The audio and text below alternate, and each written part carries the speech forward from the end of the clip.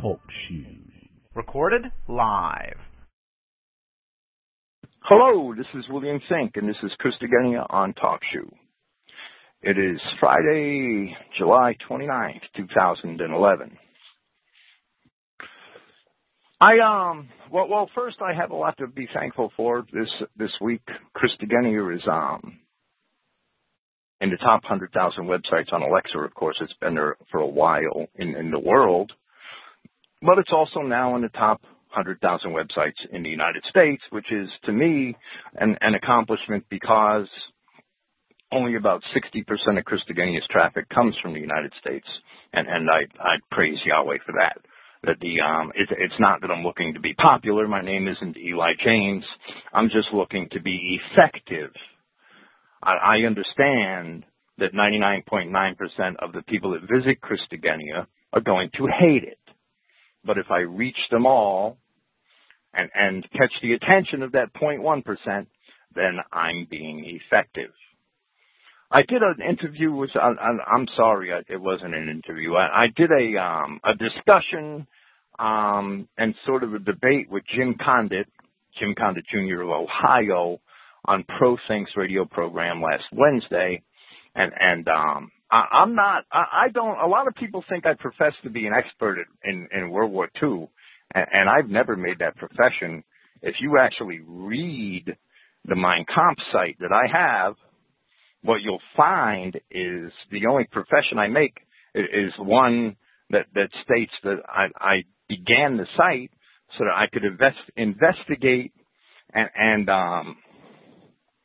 come to a conclusion concerning the truth in several areas surrounding World War II and Adolf Hitler, right? Because I do believe that Adolf Hitler was a sincere Christian and that he was fighting our fight. But I never professed to be an expert at World War II. And some people had that misimpression. I don't know where they got it from.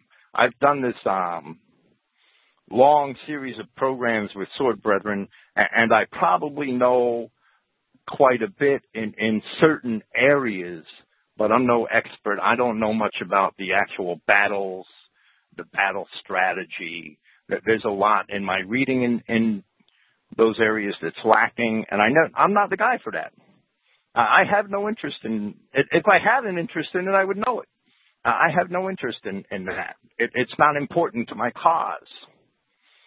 And none of us can be an expert in anything, and I chose to study primarily Greek and the Bible during the course of all my studies, and I still do. That's still my primary endeavor.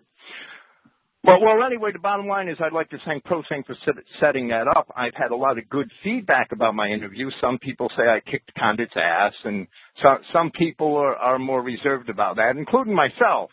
And some people were very pleased with what I did and with what I said, and I got some neutral responses that were on my side, and I got some very positive responses. I'm going to post some of them on the Mein Kampf site this week as comments on the program, right? And that might be interesting. And it's also attracted a lot of new people to the Mein Kampf site. In fact, yesterday, and I don't really like to brag about my statistics, but yesterday, 423 people visited the Mein Kampf site. And that's the first time, well, it's the second day. The first day was Hitler's birthday last year. It's the second, it's the second best the site's ever done.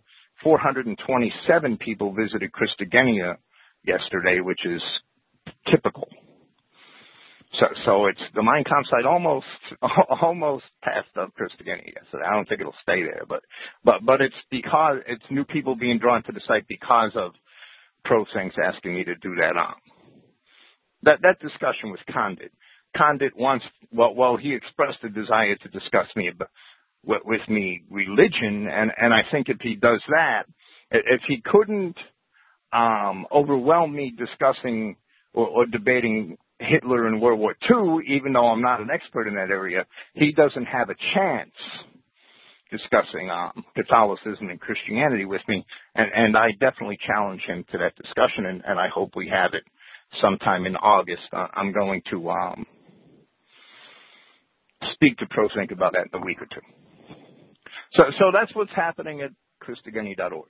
Aside from that, some of the sites may be down for a couple of hours at a time over the next week, and it'll only happen once.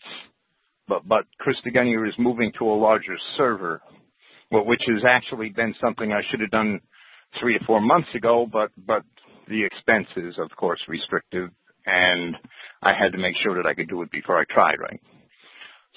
But it's necessary because I'm out of space. Aside from that, everything's going fine, and thank you for being here. This is Matthew chapter 22. And among the things which we spoke about last week, it was demonstrated from the parable of the vineyard workers, and I'm going to stay on this topic for a long time, and from Leviticus, how hard it is for us to keep the letter of the law, especially in this day and age.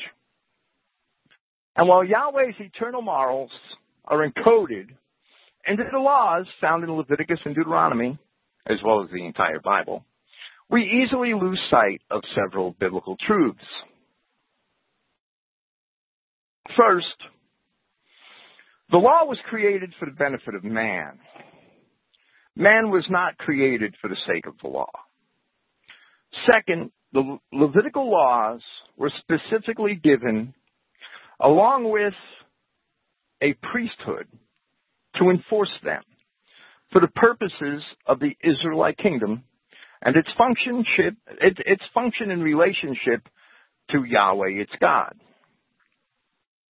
When Israel was divorced from God for its constant unfaithfulness, the entire nation, being under the law, was liable to the judgment of the law, and therefore the entire nation was liable to death. Yahweh preserved the nation as he had promised, according to his law, as he had promised, by dying on behalf of it. It's the only way he could avoid having to carry out that judgment against the children of Israel. And thereby he freed the nation from the law of its, or allegorically her, husband. That is what Paul explains in Romans chapter 7. Now, we live not under the law, but under favor, under the grace of our God. We are told that if we love him, we keep his commandments. Those commandments are not found in the letter of the hundreds of old Hebrew laws.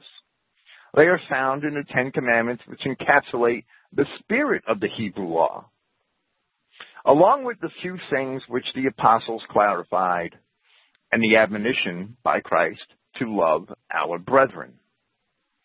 The law was the Israelite nation's, tutor for Christ, as Paul explains in Galatians chapter 4. The Hebrew laws are our ideal, but since none of us can live in this world and strictly keep them, we judge not our brethren by them. This is proven over and over again in Paul and in the epistles from the other apostles and in the Gospels. It is a Catholic belief that so-called good people go to heaven and bad people go to hell. We'll also see that was the belief of the Pharisees at the time of Christ. We will see that from the pages of Josephus. You want to know what the leaven of the Pharisees is. And of course, by the measure of the Romish Church, it's the Romish Church that would like to assign people to heaven and to hell, and not by the measure of God. That's a Catholic belief. Yet Christ told us that every sin would be forgiven of men.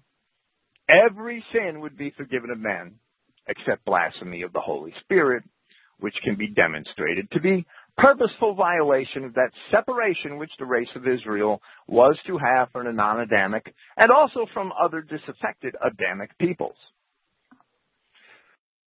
Therefore, Jude, Paul, and the apostles in Acts chapter 15 all warned Israel against fornication, which Jude defines as the pursuit of different, or strange, as the King James has it, flesh, and which word the Greek word for fornication, translated fornication, Paul used to describe the seduction of Israel by the Moabites, and so it clearly includes what we would call race mixing. That's blasphemy of the Holy Spirit. Isaiah 45, verse 20, promises that all of the offspring of Israel shall be preserved without exception.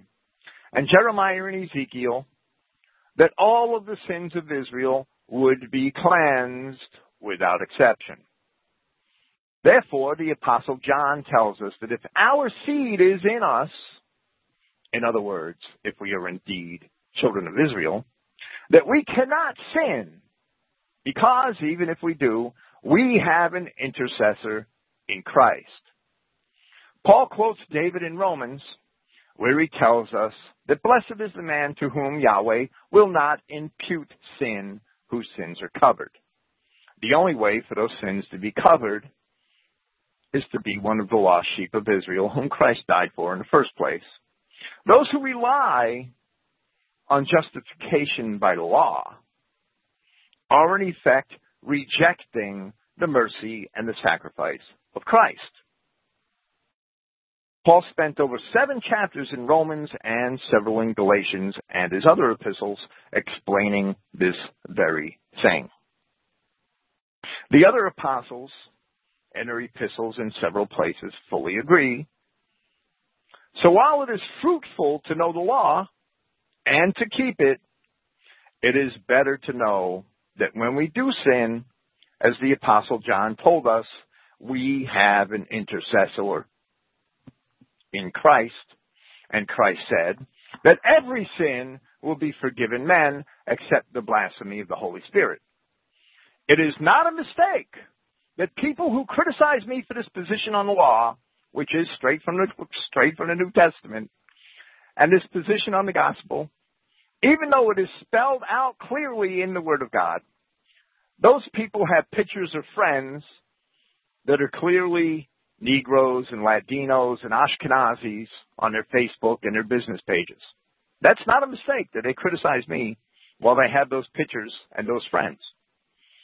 Christ said he would forgive men of all sin except blasphemy of the Holy Spirit. The spirit of sanctity which demands that the children of Israel be a separate people.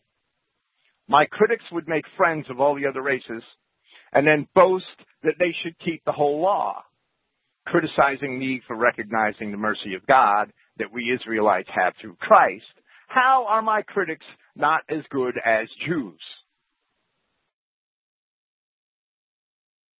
If they aren't Jews. There is a discourse in Romans chapter 2, which reads thus, from verse 17. But if you are called a Judean and depend upon the law, and boast in Yahweh, and you know the purpose, and you scrutinize the things that differ, being instructed from the law. Of course, Paul's addressing Israelite Judeans and not Edomite Judeans. And had persuaded yourself to be a guide of the blind, a light for those in darkness, an instructor of the foolish, a teacher of the childish, having the semblance of knowledge and of truth in the law. Are you really teaching another, not teaching yourself? Proclaiming not to steal, do you steal? Declaring not to commit adultery, do you commit adultery? Loathing idols, do you commit sacrilege? You who boasts in the law, through transgression of the law, do you dishonor Yahweh? Indeed, the name of Yahweh through you is blasphemed among the nations, just as it is written. For circumcision indeed profits if you would practice the law. But if you are a transgressor of the law, your circumcision becomes uncircumcision. Therefore, if the uncircumcised should keep the judgments of the law, would his uncircumcision not be counted for circumcision? Then the uncircumcised from nature, who is fulfilling the law, shall judge you who through writing and circumcision are a transgressor of the law. First, if you claim justification from the law, that we are cleansed or damned by the law, then you would better be circumcised, because the command to be circumcised is a part of the law which is apart from and which preceded the priestly rituals of the law, which the law merely upheld. There is a greater message here in the fulfillment of the law. The fulfillment of the law was a part of the law itself, that the law would come to its end. But what is more important here is the lesson that keeping one law and seeking righteousness by that is to dishonor our God if we transgress any other law. Last week, in the parable of the vineyard workers, we saw that the workers were paid the very same evening to fulfill the law in Leviticus 19:13 that states thus, "Thou shalt not defraud thy neighbor, neither rob him.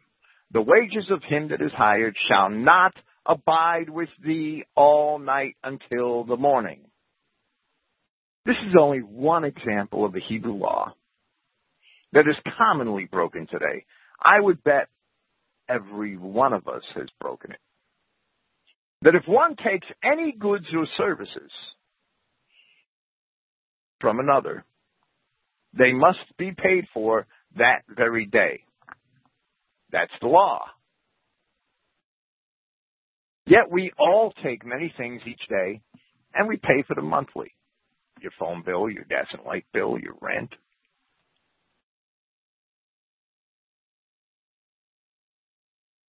They are goods and services. Your grocery bill, things you put on your credit card, which I don't have. You shouldn't have a credit card. It's usury. Or we pay for them at the arrival of a bill or an invoice which comes in the mail days or weeks later. We've all done that. Paul said, every man getting himself circumcised, that he is obligated to do the entire law. James said, he who should keep the whole law but would fail in one thing has become liable for all. If you seek righteousness in the law, you had better be keeping and professing the entire law without exception, or you are a hypocrite. There is a certain individual who, along with some of his cohorts, has been insisting that those who are in marriages, meaning married by the unlawful standards of today, who did not initiate those marriages as virgins, must therefore terminate their conjugal relations, lest they face, as they said in their own words, eternal damnation. They profess this, although it is not the example that we have in Scripture. Rather, it is contrary to the examples of Scripture. They are trying to uphold the letter of the law concerning marriages and virgins, and in an even stricter manner than the law itself explicitly dictates. Since there's no explicit law that a woman must be a virgin when she gets married. You won't see that in the law. Yet when confronted with the laws concerning usury, one of the same individuals recently attested to me that God will tell him if he was right or wrong, and that it's no one else's business. So this individual pretends to be a teacher of one law, while he himself finds it permissible to flaunt others. What a fool.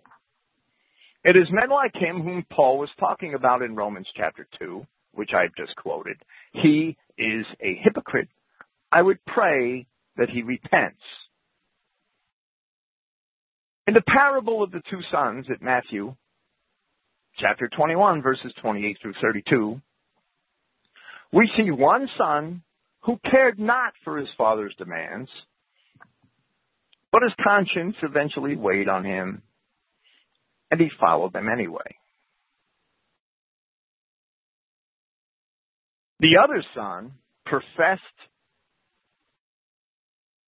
to keep his father's demands, but he did not. Such are those who would profess to keep the law and then disregard the law. Christ himself concluded that whores would enter into the kingdom of heaven before such hypocrites would enter into it. And if whores can enter into the kingdom of heaven, who therefore can so confidently guarantee eternal damnation to those among us who have transgressed in such a manner? They are fools. As Paul also had to confront the Pharisees of his time, there are those who would like to say that this understanding of our relationship to the law under the new covenant is the promotion of sin. That charge leveled at Paul by the Judaizers is ridiculous. To that, Paul answered in Romans chapter 3, do we then nullify the law by faith? Certainly not. Rather, we establish the law.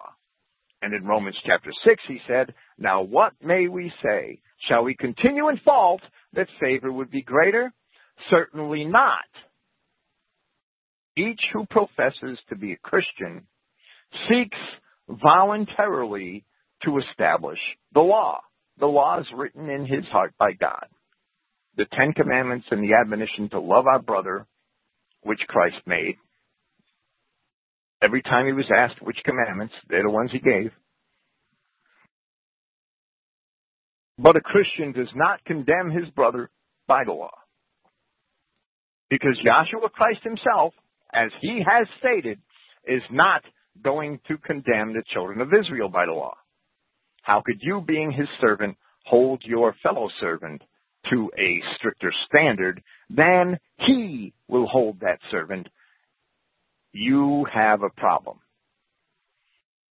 Therefore, James says in chapter 4 of his epistle, do not slander one another, brethren. He slandering a brother or condemning his brother slanders the law and condemns the law. Now, if you condemn the law, you are not a doer of the law, but a judge. There is one lawgiver and judge, he who is able to save and to destroy. Now, who are you who is judging him who is near to you?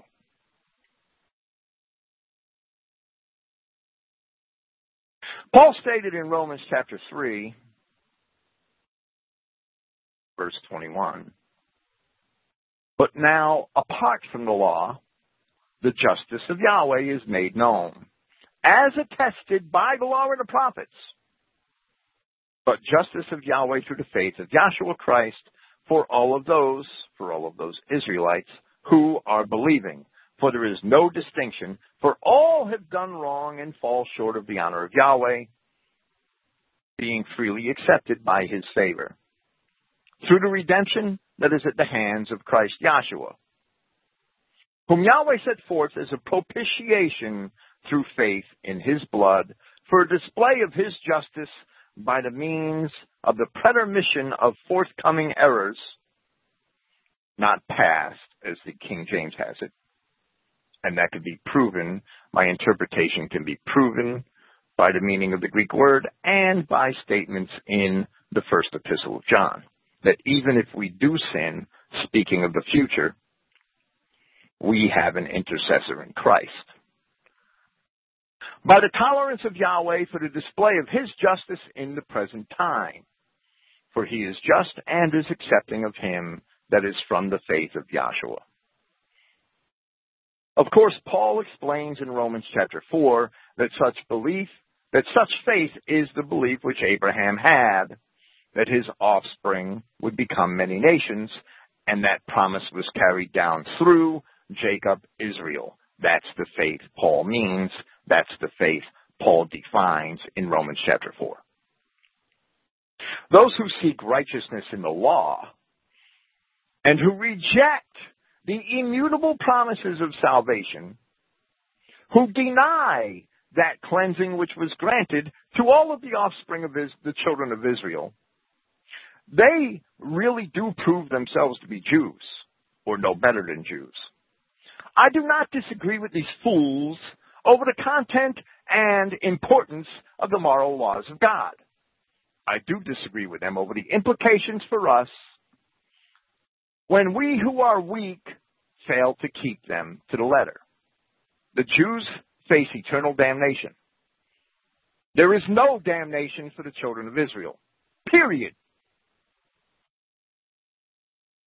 Other non-Adamic peoples are not even a part of the picture, nor will they be in the kingdom to come. And that's because, as Yahshua Christ said in John chapter 3, verse 3, unless you're born from above, you shall not see the kingdom of heaven. Not even from Mexico.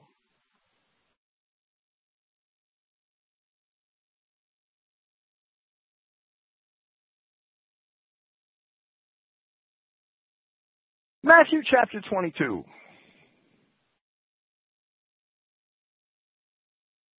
And responding, Yahshua again spoke in parables to them, saying, the kingdom of the heavens, that's the Greek, may be compared to a man who is king, who has made a wedding feast for his son.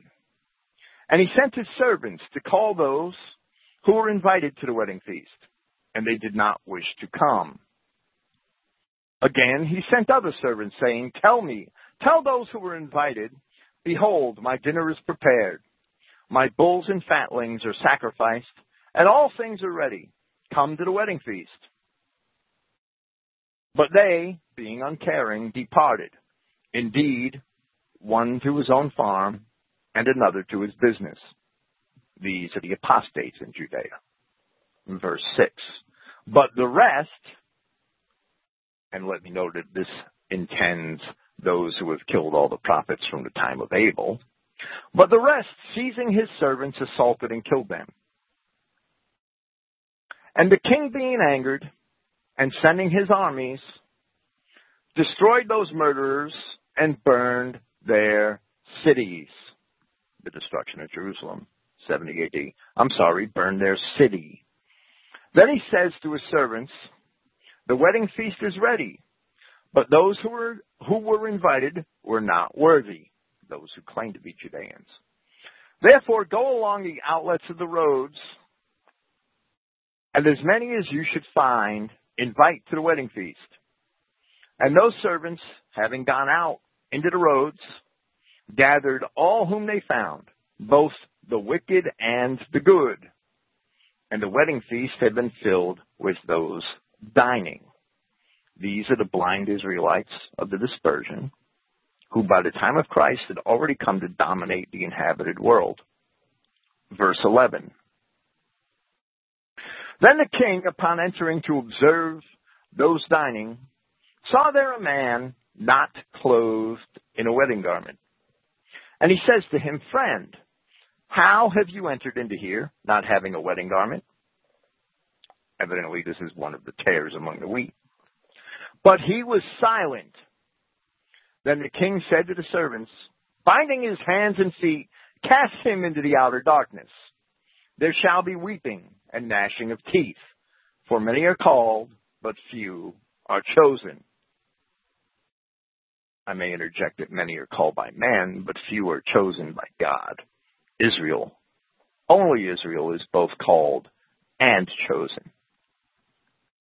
There are those who want to say that the wedding garment is one's character, or that it somehow is spiritual.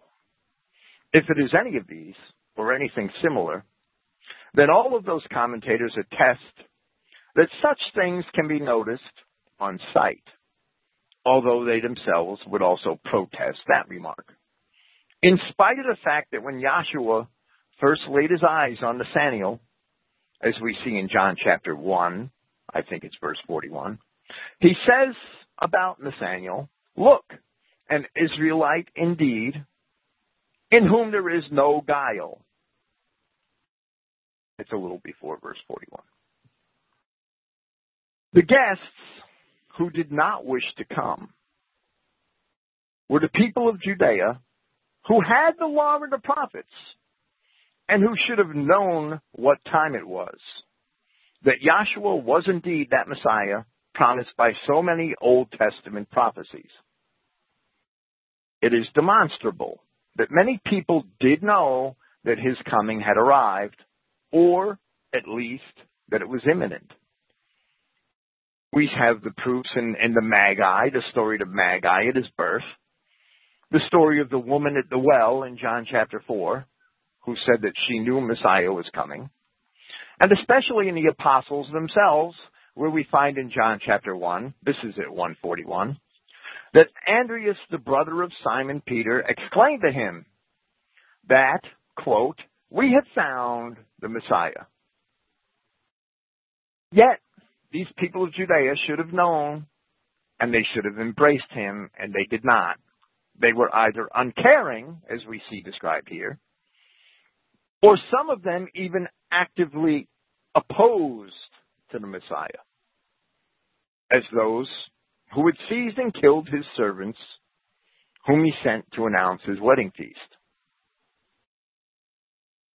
For all of this, the king being angered and sending his armies, destroyed those murderers and burned their city, which forebodes the destruction of Jerusalem, which at that time was still to come.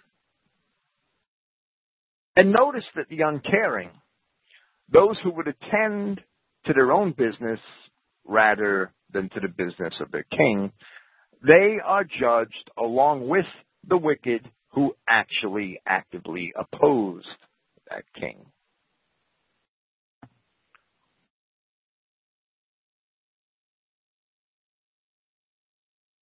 The man tells his servants to go to get anybody that they can, taking them right off the streets to bring them into the wedding feast. This is exactly what our modern day mainstream sects have done with Christianity. It is evident that this parable is a prophetic parable. Now we must understand this parable in the context of the Old Testament prophets, and not as the mainstream cults would interpret it, in spite of the Old Testament prophet context. The Old Testament prophets, such as Jeremiah chapter 31, Ezekiel at chapter 34, or Isaiah at chapters 54 or 66, or Micah at chapter 4, or Hosea at chapter 2, in addition to those, there are many other places, and all of them tell about the dispersion of God's people Israel and their later return to him, ostensibly through Christianity, and his regathering of them and of them only. Yet, as can also be told in Matthew chapter 13, verses 47 to 50, the parable of the net, Christ himself foresaw universalism. Universalism was prophesied. And for that reason, there are wicked among the just. There are wolves among the sheep. But the parable of the net, like several other parables, tells us that the wicked and the just, they're not believers and unbelievers. They're kinds or races. They're not even individuals. They are kinds or races.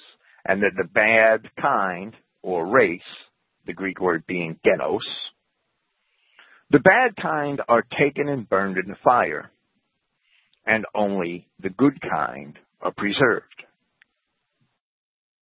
After his servants had gathered all of these people, none of whom could possibly have been prepared for attendance at a wedding, there was a man found who did not have a wedding garment.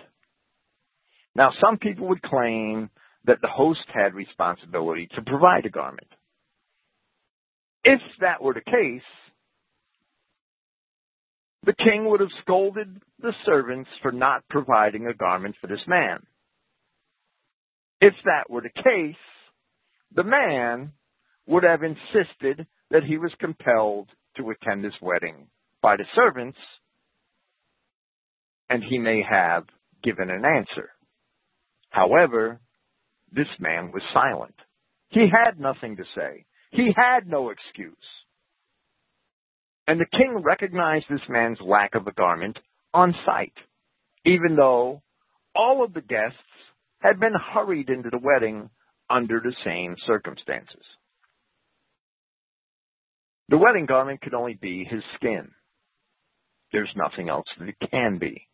It was recognized on sight. The wedding garment could only be indicative of the fact that he was not of the good kind of fish. In the parable, he is only one man, but he serves as our example.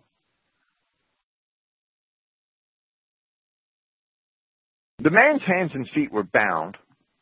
He was cast into the outer darkness. There shall indeed be weeping and gnashing of teeth.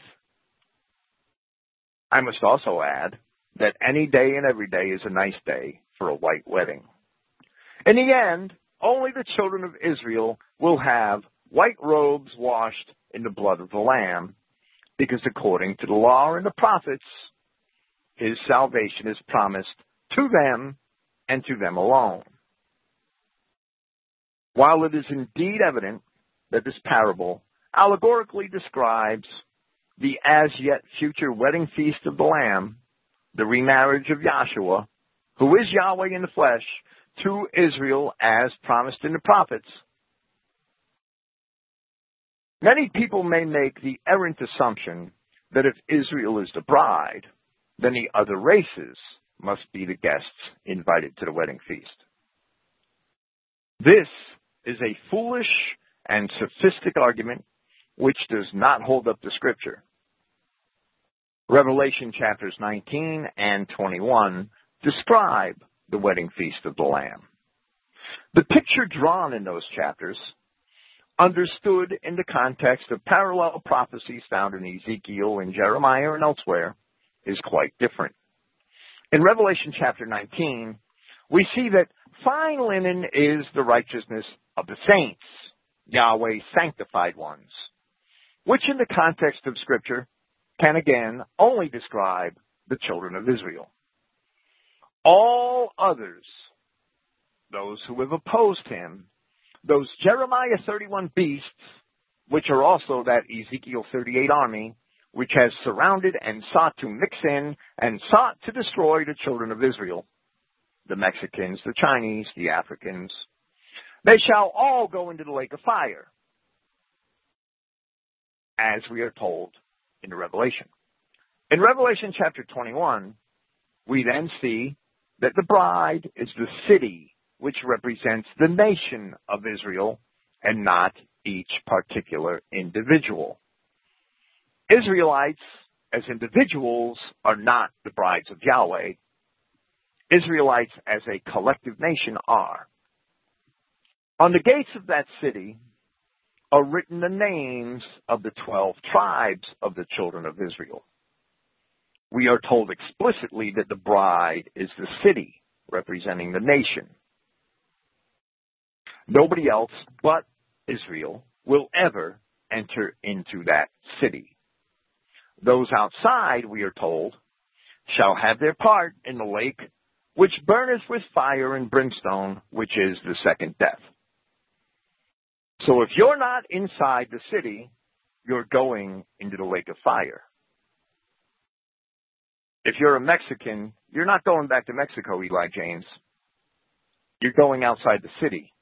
Those outside the city are going into the lake of fire. The lake of fire is not a town in Baja, which is the second death. For a time, I myself imagined that may include those of the children of Israel who are unrepentant. But now I realize that position was an error. And I cannot imagine how any of the children of Israel could possibly be unrepentant upon looking their God, Judge and Father and Creator, in the face. As Paul said of the unrepentant sinner, deliver such a one unto the adversary for destruction of the flesh. In other words, put him out of the community so that he is exposed to the enemies of Christ, which was true when Paul wrote, that the Spirit may be saved in the day of the Lord Yahshua. 1 Corinthians 5:5. That's the wedding feast of the Lamb. If you don't have the right garment, you're going outside the walls. You're going cast into the outer darkness. And if you're outside the walls of the city, as it states in Revelation chapter 21, you're going into the lake of fire. That is your fate. That is the gospel of God. I will never be ashamed of it. It's very unfortunate that certain people in Christian identity are ashamed of it and have to invent lies. They make themselves Catholics. Catholic identity. That just doesn't wash. Matthew 22, verse 15. Then going, the Pharisees took counsel that they may entrap him in speech. There is no doubt that when a man's words are righteous, that they are consistent. And they are consistent with the Word of God. But it is a method of the Pharisees to take the Word of God out of context.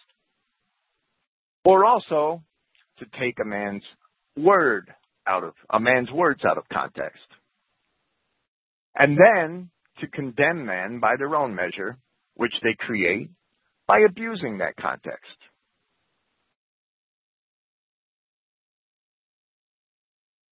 Christ showed the Pharisees again and again that they did not truly understand the Word of God. And yet, instead of seeking to understand Him, they hardened their hearts and sought a reason to destroy Him. The Pharisees are still at it today. They do the same things today. Verse 16, and they sent to him their students with those of the partisans of Herod, which may have been Sadducees, since the high priests of the day were also Sadducees. However, at this time, the high priests, according to Josephus, were appointed by the Romans and not by Herod. And they sent to him their high priests with those of the partisans of Herod, saying, Teacher, we know that you are true, and in the way of God you teach in truth, and in you there is no thought for anyone, for you do not look at the stature of men. The stature or the status of men. I know that King James has persons here. This word, the Greek word prosopon, reflects that same idea which Paul often refers to, where the King James Version translates a certain Greek word, prosopolampsia, and related words and phrases as respective persons. Prosopolampsia is a word which literally means the receiving of a man's appearance. Here we have prosopon, the King James translated it person, and it could be translated appearance or stature or status. And we will see that that is what it means. First, I'd like to quote 2 Chronicles 19:7. Wherefore now let the fear of Yahweh be upon you. Take heed and do it, for there is no iniquity with Yahweh our God, nor respect of persons, nor taking of gifts. And that should be respect of the status of persons. Proverbs 24:23. These things also belong to the wise. It is not good to have respect of persons in judgment. Romans 2:11. For there is no respect of persons with God. Oh, the Universalists love to quote that one. It should be, there is no respect of the status of persons with God. 1 Samuel 16:7. But Yahweh said unto Samuel, look not on his countenance or on the height of his stature, because I have refused him. For Yahweh seeth not as man seeth, for man looketh on the outward appearance, but Yahweh looketh on the heart. So we see what respect of persons means. Many commentators confuse the idea of respect of persons with the idea of race, thereby seeking to surreptitiously include non-Israelites into the covenants of God, something which cannot ever be done under any circumstances. The same Paul, who said that, indeed, the favor and the calling of Yahweh are not to be repented of, meaning they cannot be retracted or modified, Romans 11:29. That same Paul also added that Yahshua Christ came to be a minister of circumcision in behalf of the truth of Yahweh, for the confirmation of the promises of the fathers, all of which include only Israel, Romans chapter 15, verse 8. James, so we see that Paul's theology was absolutely exclusive, right? James, in the second chapter of his epistle, he clarifies the term respective persons for us, where he says, and I quote, verse 1, my brethren, do not with respect, in my translation it's respect of the stature of persons. In the King James, it's simply respect of persons. Do not with respect of the stature of persons hold the faith of our Prince Yahshua Christ of honor. For if perhaps a man should enter into your assembly hall with a gold ring and a shining garment, and a beggar should enter in a filthy garment, then you should look upon he wearing the shining garment and say, you sit here comfortably, and to the beggar you should say, you stand there, or sit beneath my footstool, in other words, on the floor. Have you not made a distinction among yourselves and become judges of evil reasonings? Listen, my beloved, has Yahweh not chosen the beggars in society to be rich in faith and heirs of the kingdom, which he promised to those who love him? But do you dishonor the beggar? Do the wealthy not exercise power over you, and they themselves drag you into trial? Of course they do. Do they themselves not blaspheme the good name labeled upon you? So we see here that it is clearly evident that this term, respect of persons, has only to do with the status of a man who in any case already deserves a place in the assembly. And one cannot attempt to force other races into the assembly by it, because that is an abuse of the meaning of the term and a clear violation of the covenants of God, which cannot be amended by men. Verse 17. Therefore tell us, what do you suppose? Is it lawful to give the tax to Caesar or not? And Yahshua, knowing their wickedness, said, why do you try me, hypocrites? Show me the coin for the tax. And they presented to him a denarius. And he says to them, whose image and inscription is it? They say to him, Caesar's. Then he says to them, therefore render to Caesar the things of Caesar, and to Yahweh the things of Yahweh. And hearing it, they marveled, and leaving him, they departed. So many people, even in Christian identity, simply cannot accept the precepts found in this passage. Yes, the taxes of imperialistic tyrannies are oppressive, there's no doubt. In many ways, Imperial Rome was far more oppressive than Imperial America is at this current day. But if you open your wallet and look at the bills it contains, they are all inscribed Federal Reserve Note. Therefore, in reality, they belong to the Federal Reserve. They belong to the Jewish bankers whom our fathers were foolish enough to grant such privileges as the ability to have them printed and put into circulation. So you pay your taxes. A Christian must realize But if he is blessed with having money, it will become a curse to him if he does not do right by his blessing. We cannot serve both God and mammon or riches. Therefore, we should have no care for riches.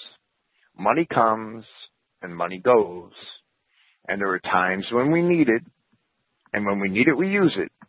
But when we are attached to the material world and the riches of this world, we care too much for our money, or for the Jews' money. Likewise, in Matthew chapter 6, Yahshua said, "For this reason I say to you, do not care for your life, what you should eat or what you should drink, nor for your body, what you should wear. Is not life worth more than food, and the body more than clothing? Look at the birds of heaven, that they do not sow, nor harvest, nor gather into storehouses, yet your heavenly Father feeds them. Are you not of more value than them? Who caring among you is able to add 1 cubit to his stature? And what do you care about clothing? Consider the lilies of the field, how they grow. They do not toil nor spin yarn. But I say to you that not even Solomon in all his splendor was clothed as one of these. Now if the grass of the field exists today, and tomorrow it is cast into a furnace, Yahweh clothes thusly, how much more you of little faith? Therefore, you should not have care, saying, what should we eat? Or what should we drink? Or what should we wear? For all these things the heavens seek after. The heathens seek after.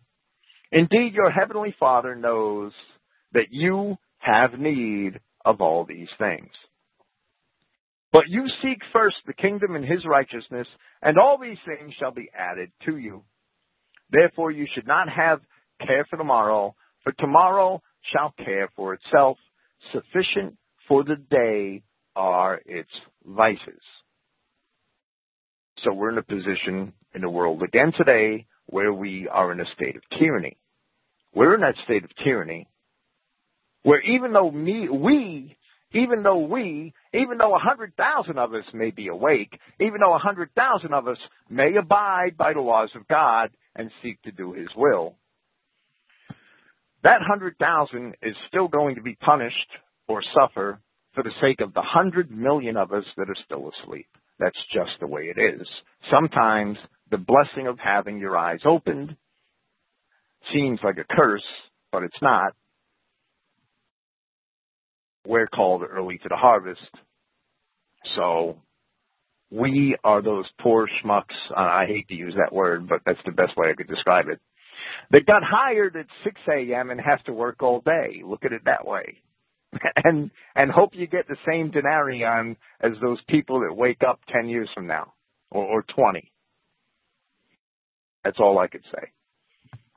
Sometimes it hurts having your eyes open to what's going on around you. Sometimes it really seems that ignorance is bliss. You know the government's oppressive. You know it's a tyranny. You know that the money system is unjust. But pay your taxes. I've been to federal prison. It's not fun. And you aren't doing your brethren a damn bit of good sitting in federal prison. That's why Christians have to render to Caesar the things that are Caesar's, and render to God the things that are God's. And let him worry about it. He can handle it. That's a matter of faith. A lot of people criticize me for holding that position, but that is the simple truth of Scripture.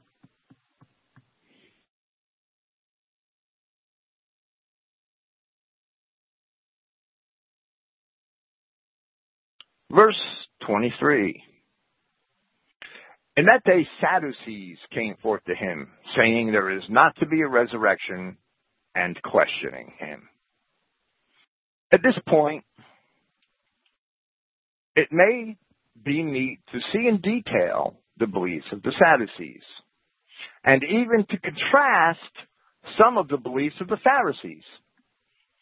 Although I won't discuss the Pharisees at great length presently, From the pages of Josephus the historian, and then from statements which appear in the book of Acts, we will see what the Pharisees believed. And that will lend us much understanding into this discourse which they had with Christ. From Josephus's Antiquities of the Judeans, chapter 13, line 173. And for the Sadducees, they take away fate. And Josephus means fate in the godly sense, predestination. And say there is no such thing, and that the events of human affairs are not at its disposal. But they suppose that all of our actions are in our own power, so that we are ourselves the causes of what is good, and receive what is evil from our own folly. However, I have given a more exact account of these opinions in the second book of the Judean War, and I will cover that in a minute. Now, Antiquities, Book 18, lines 12 through 17, where Josephus is actually describing all of the four sects of the Judeans, the four major sects. And yes, there were four, not three. Now for the Pharisees, they live lowly and despise delicacies in diet, and they follow the conduct of reason. And what that prescribes to them as being good for them, they do.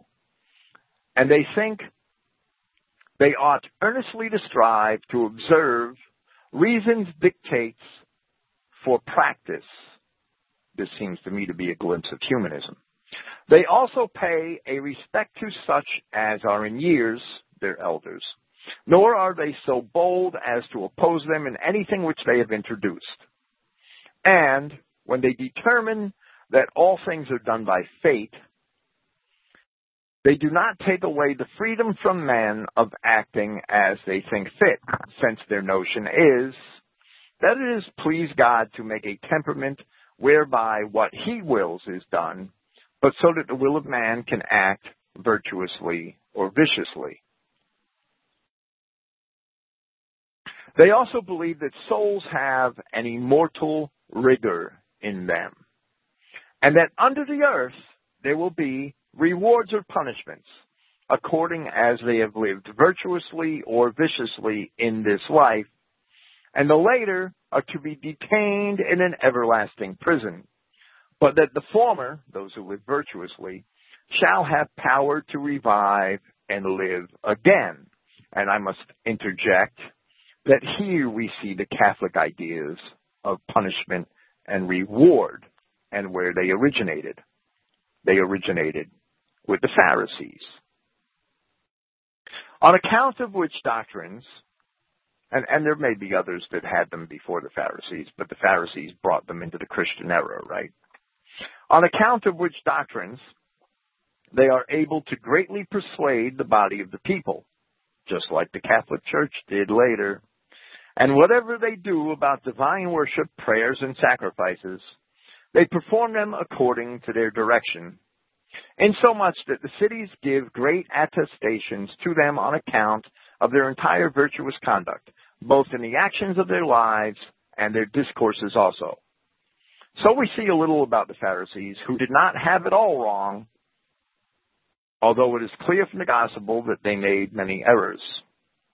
Let me say that the idea that Eli James has of throwing Israelites into the lake of fire, that idea is part of the leaven of the Pharisees, and this passage from Josephus proves that. Where Christ says that all of the sins of the Israelites will be cleansed. All of them will be forgiven.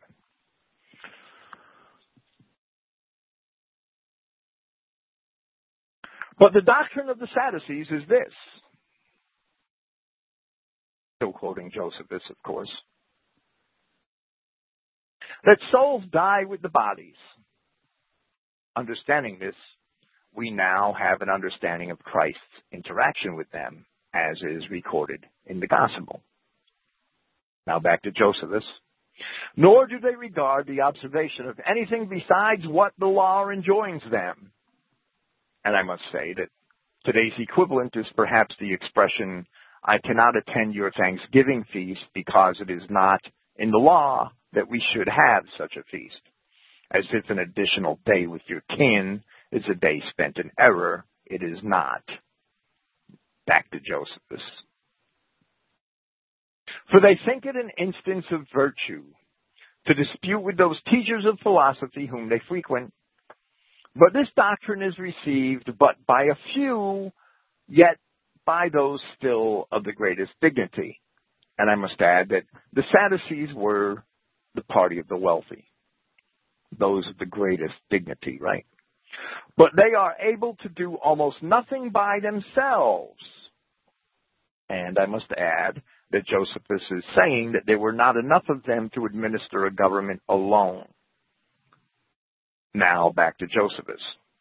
For when they become magistrates, as they are unwillingly and by force sometimes obliged to be, they addict themselves to the notions of the Pharisees, because the multitude would not otherwise bear them.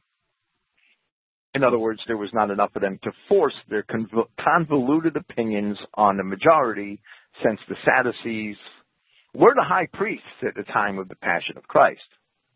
And understanding that the Sadducees, even though they were the high priests, they, as Josephus tells us, weren't powerful enough in number to force their opinions on the other people, the Pharisees and the other people of Judea. Understanding this is important when it comes to scrutinizing who should bear the responsibility for the crucifixion of Christ. Josephus tells us the Sadducees couldn't, even though they were the high priests, they couldn't influence others because their numbers were very small. They couldn't influence the Pharisees. The Pharisees and the Sadducees were always arguing with each other. So the Pharisees also must have had a great burden of the responsibility in the crucifixion, is what I'm trying to say. Josephus went on to describe the Essenes, who seemed in many ways to most closely represent the true path of the Spirit of the Word of God, and the common and simple people of Judea. But they also had some errors. And he also described a fourth sect, a very vehemently anti-Roman sect, founded by Judas the Galilean some decades before the time of Christ.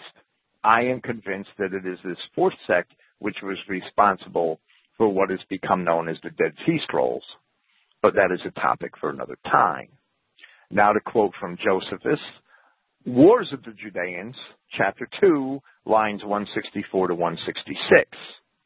But the Sadducees are those who compose the second order. He had just described the Pharisees before them. And they take faith away entirely and suppose that God is not concerned in our doing or not doing what is evil. And they say that to act what is good or what is evil is men's own choice, and that the one or the other belongs so to everyone that they may act as they please. They also take away the belief of the immortal duration of the soul and the punishments and rewards in Hades, which the Pharisees held, right? Moreover, the Pharisees are friendly to one another and are for the exercise of concord and regard for the public, but the behavior of the Sadducees, one toward another, is in some degree wild, and their conduct with those who are of their own party is as barbarous as if they were strangers to them. And this is what I had to say concerning the philosophic sects among the Judeans. So we see enough about the Sadducees to determine that they're practically atheists. They reject everything of the Spirit, that they reject the hand of God in the world. And we also see that both the Pharisees and Sadducees believe that each individual man has a choice of whether to be good or evil, where Yahweh tells us that it's basically genealogy that determines whether he finds us good or evil. Acts 5:17 shows that the high priests at the time, who were also the high priests who condemned Christ, were of the Sadducees, where it says, "Then stood up the high priest and all those with him, being of the sect of the Sadducees, filled with jealousy." And again, it is, however, obvious from the testimony of Josephus that the Sadducees would not have had the ability to condemn Christ, even though they were the high priests, if it were not for the approval of at least many of the Pharisees. At Acts chapter 23, we see that Paul was able to cause strife and division between the Pharisees and the Sadducees at the council by loudly asserting that he was being tried for contention over the resurrection of the dead. And Acts 23 verse 8 states, "For indeed the Sadducees say that there is not to be a resurrection, nor are there angels, nor a spirit. But Pharisees confess both things," meaning angels and spirits and the resurrection. Now that we have a fuller understanding of the beliefs held by the Sadducees, and to some degree by the Pharisees also, it may be evident why Yahshua is never found consorting with Sadducees. They are just plain God deniers. While there are times when he did consort with the Pharisees. Evidently, many Pharisees were indeed redeemable Israelites, and they were, while the Sadducees were absolutely beyond redemption. But here it is described that they accosted him in order to entrap him. Back to verse 23. "In that day Sadducees came forth to him, saying, There is not to be a resurrection, and questioned him, saying, Teacher, Moses said that if one should die not having children, his brother shall join in marriage to his wife, and raise up offspring for his brother. Now there were with us 7 brothers, and the first being married had died, and not having offspring, left his wife to his brother. Likewise also the second and the third unto the 7th. Then the wife died after them all.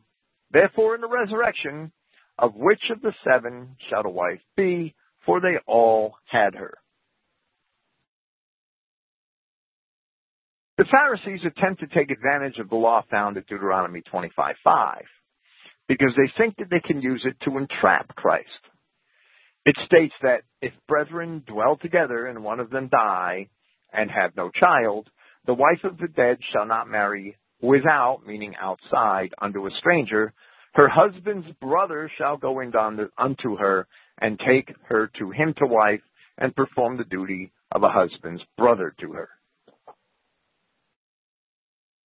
But those who disbelieve the possibility of the resurrection to the kingdom of Yahweh, how could they ever properly understand the kingdom of Yahweh? Like the Pharisees, we will see that neither did the Sadducees know the scripture.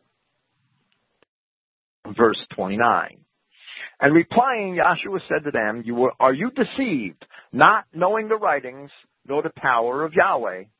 For in the resurrection they neither marry, nor do they give in marriage, but are like the messengers or angels in heaven."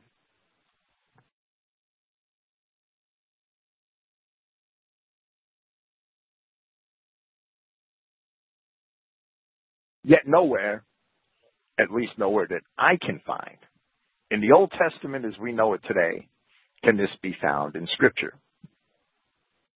However, there is a place where it is found. In writings that the Dead Sea Scrolls help us to prove that at least a large portion of them, as we know them now, were indeed extant, read, and accepted in Judea at the very time of Christ, and which the apostles themselves both quoted from directly or alluded to frequently in their epistles. And those writings are contained in the book known to us as 1 Enoch. Here I shall quote from 1 Enoch, chapter 15, verses 1 through 9 from the translation by R.H. Charles. Verse 1. And he answered and said to me, and I heard his voice, Fear not, Enoch, thou righteous man and scribe of righteousness. Approach hither and hear my voice. And go, say to the watchers of heaven, who have sent thee to intercede for them, you should intercede for men, and not men for you. Wherefore have you left the high, holy, and eternal heaven, and laid with women, and defiled yourselves with the daughters of men, and taken to yourselves wives, and done like the children of earth, and begotten giants as your sons?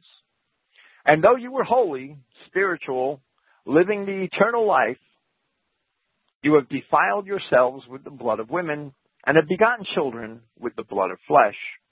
And as the children of men have lusted after flesh and blood, as those also who do die and perish. Therefore have I given them wives also, that they might impregnate them and beget children by them, that thus nothing might be wanting to them on the earth. But you were formerly spiritual, living the eternal life, and immortal for all generations of the world. And therefore I have not appointed wives for you, for as for the spiritual ones of the heaven, in heaven is their dwelling. And now the giants, who are produced from the spirits and flesh, shall be called evil spirits upon the earth, and on the earth shall be their dwelling. Evil spirits have proceeded from their bodies, because they are born from men, and from the holy watchers is their beginning and primal origin. They shall be evil spirits on the earth, and evil spirits shall they be called. Now we must be careful with the Enochic literature, especially since we have only a few copies of fragments that can be shown to be of great antiquity, which are those found among the Dead Sea Scrolls, and also because 1 Enoch is not even a single book, but several separate books which were written at diverse times and concatenated at a much later time. Yet here it is clear as to what Christ was referring to.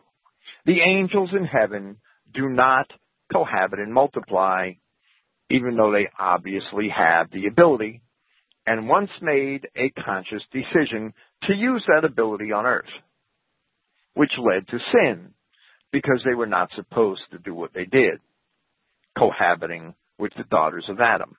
The same events which were described in Genesis chapter 6, although our biblical records there also have some imperfections. Here, according to the words of Christ, it is evident that those of the resurrection may also have that ability as the angels do, but will not use it. And here it may also be argued that Adam and Eve were indeed virgins in their own pre-fallen state, which other scriptures indeed demonstrate. Verse 31, Now concerning the resurrection of the dead, have you not read that which was spoken to you by Yahweh, saying, I am the God of Abraham, and the God of Isaac, and the God of Jacob. He is not the God of the dead, but of the living. And the crowds hearing were astonished by his teaching. The response by Christ is also attested to in the Gospel of Mark. Yahweh professes to be the God of Abraham, the God of Isaac, and the God of Jacob in Exodus chapter 3 at verses 6 and 15. We have seen from Josephus that the Sadducees believed that the soul died along with the body. Here we see, according to Christ, of course, that they were wrong. If Yahweh is the God of Abraham, Isaac, and Jacob, and if Yahweh is not the God of the dead, but of the living, it naturally follows that Abraham, Isaac, and Jacob are not dead, but living, and living in the Spirit. We will not find it expressed in this manner as Christ said, that Yahweh is not the God of the dead but of the living in the Old Testament as we know it again. Yet we do find similar statements in certain apocryphal books, such as 4 Maccabees, which I will quote here.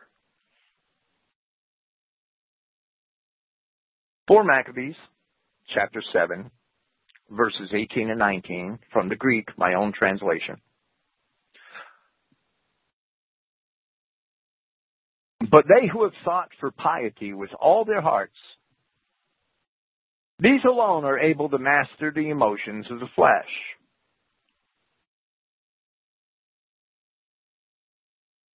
They who believe in God do not die, meaning of the children of Adam, of course. Likewise, neither do our forefathers, Abraham, Isaac, Jacob, for they live with God. 4 Maccabees 16:25. Again, my own translation. And then they also saw this, that they who die on account of God, they live with God, just as Abraham and Isaac and Jacob and all the patriarchs. So also we have the event which we've seen in Matthew, known as the Transfiguration on the Mount, which shows us this same thing. And the profession by Enoch, which the Apostle Jude quoted, that behold, Yahweh comes with 10,000s of his saints. Yet those who are not of us do not have that spirit. And these are those who are, as Jude calls them, twice dead.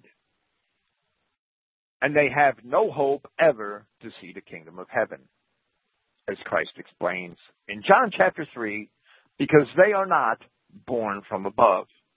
We have life, and our race has always believed this. Every branch of our race has believed this long before the time of Christ, long before 4 Maccabees. We have life because we have that spirit which is from of heaven, which Yahweh imparted to Adamic man, and which, according to Paul's enigmatic description in 1 Corinthians chapter 15, and according to John in the 3rd chapter of his first epistle, is a part of our genetic heritage, which is what distinguishes us as being born from above. If one is born from above, he cannot die in the spirit because he has that spirit of the Almighty God within him. That treasure which we have in earthen vessels, which Paul also talked about, which is our real life.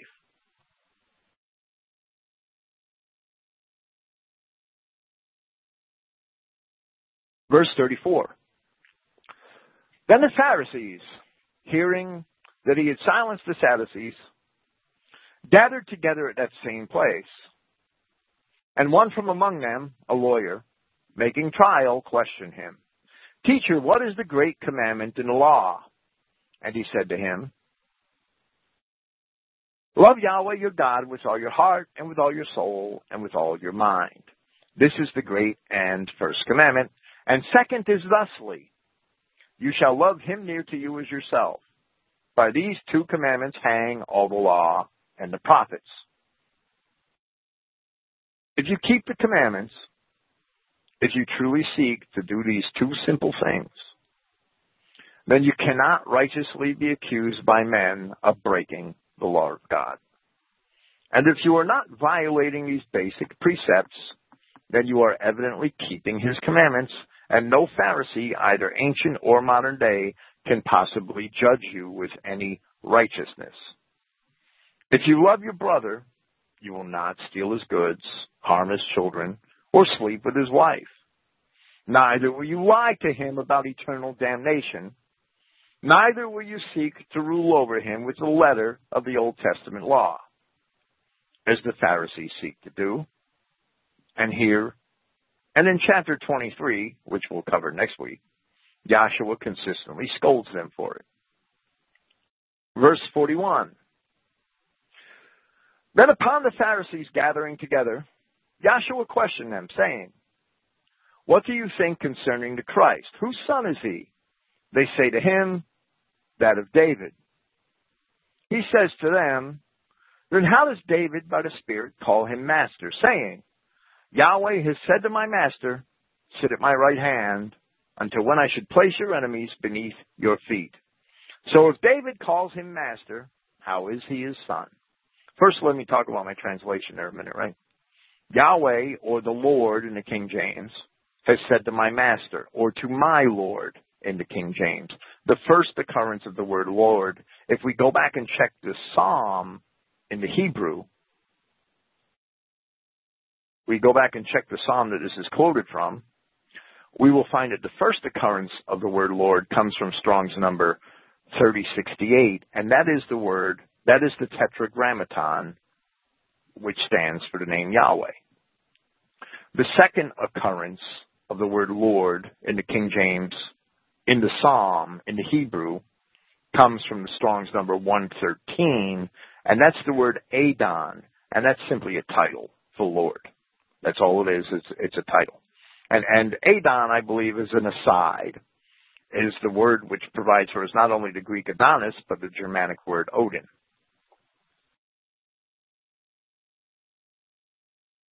If David calls him master or Lord, how is he his son? This is a Christian paradox. Yahshua Christ is Yahweh, having come in the form of a man. He is the Father, and he is the Son.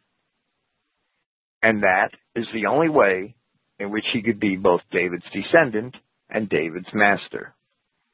That doesn't leave room for a trinity, because the two are one. It is two manifestations of the same being. The Holy Spirit's a third manifestation, but the rock in the desert is a fourth manifestation. And the pillar of smoke is a fifth, and the pillar of fire is a sixth, and the burning bush is a seventh. The force in the Ark of the Covenant is an eighth. So the Trinity is a ridiculous concept. It's pagan in origin. It's not Christian.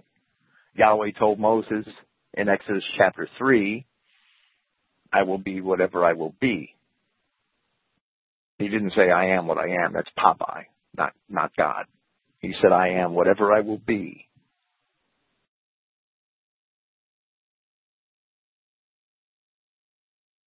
It is a Christian paradox to understand that Yahshua Christ is Yahweh, having come in the form of a man.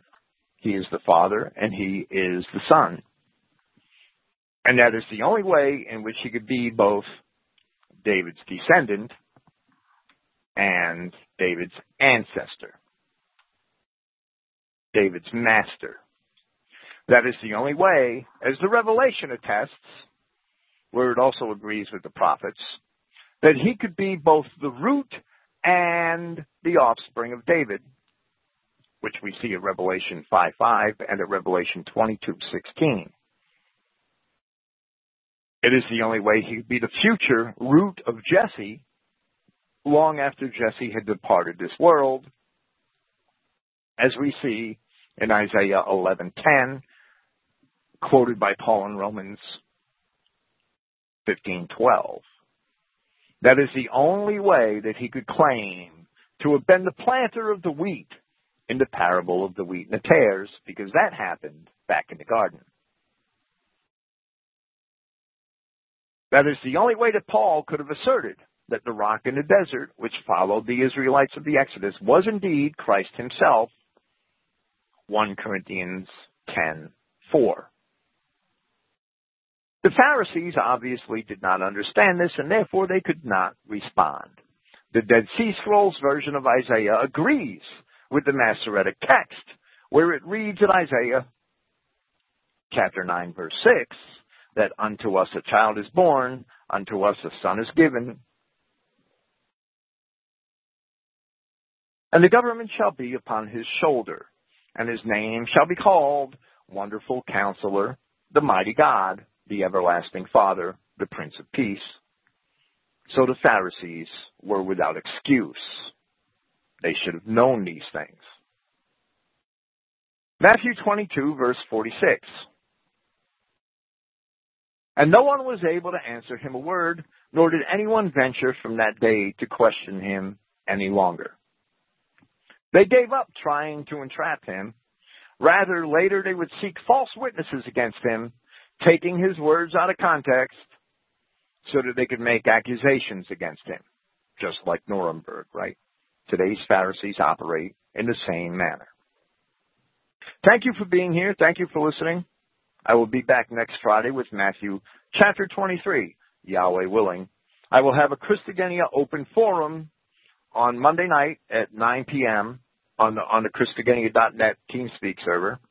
And if you haven't been there, I would encourage you to try it out. I think this Monday I might talk about pharmakia from my papers written on that topic on the Christogenea discussion page, and about healing. I believe I will talk about healing this week. Yahweh willing. Praise Yahweh. Thank you. Good night.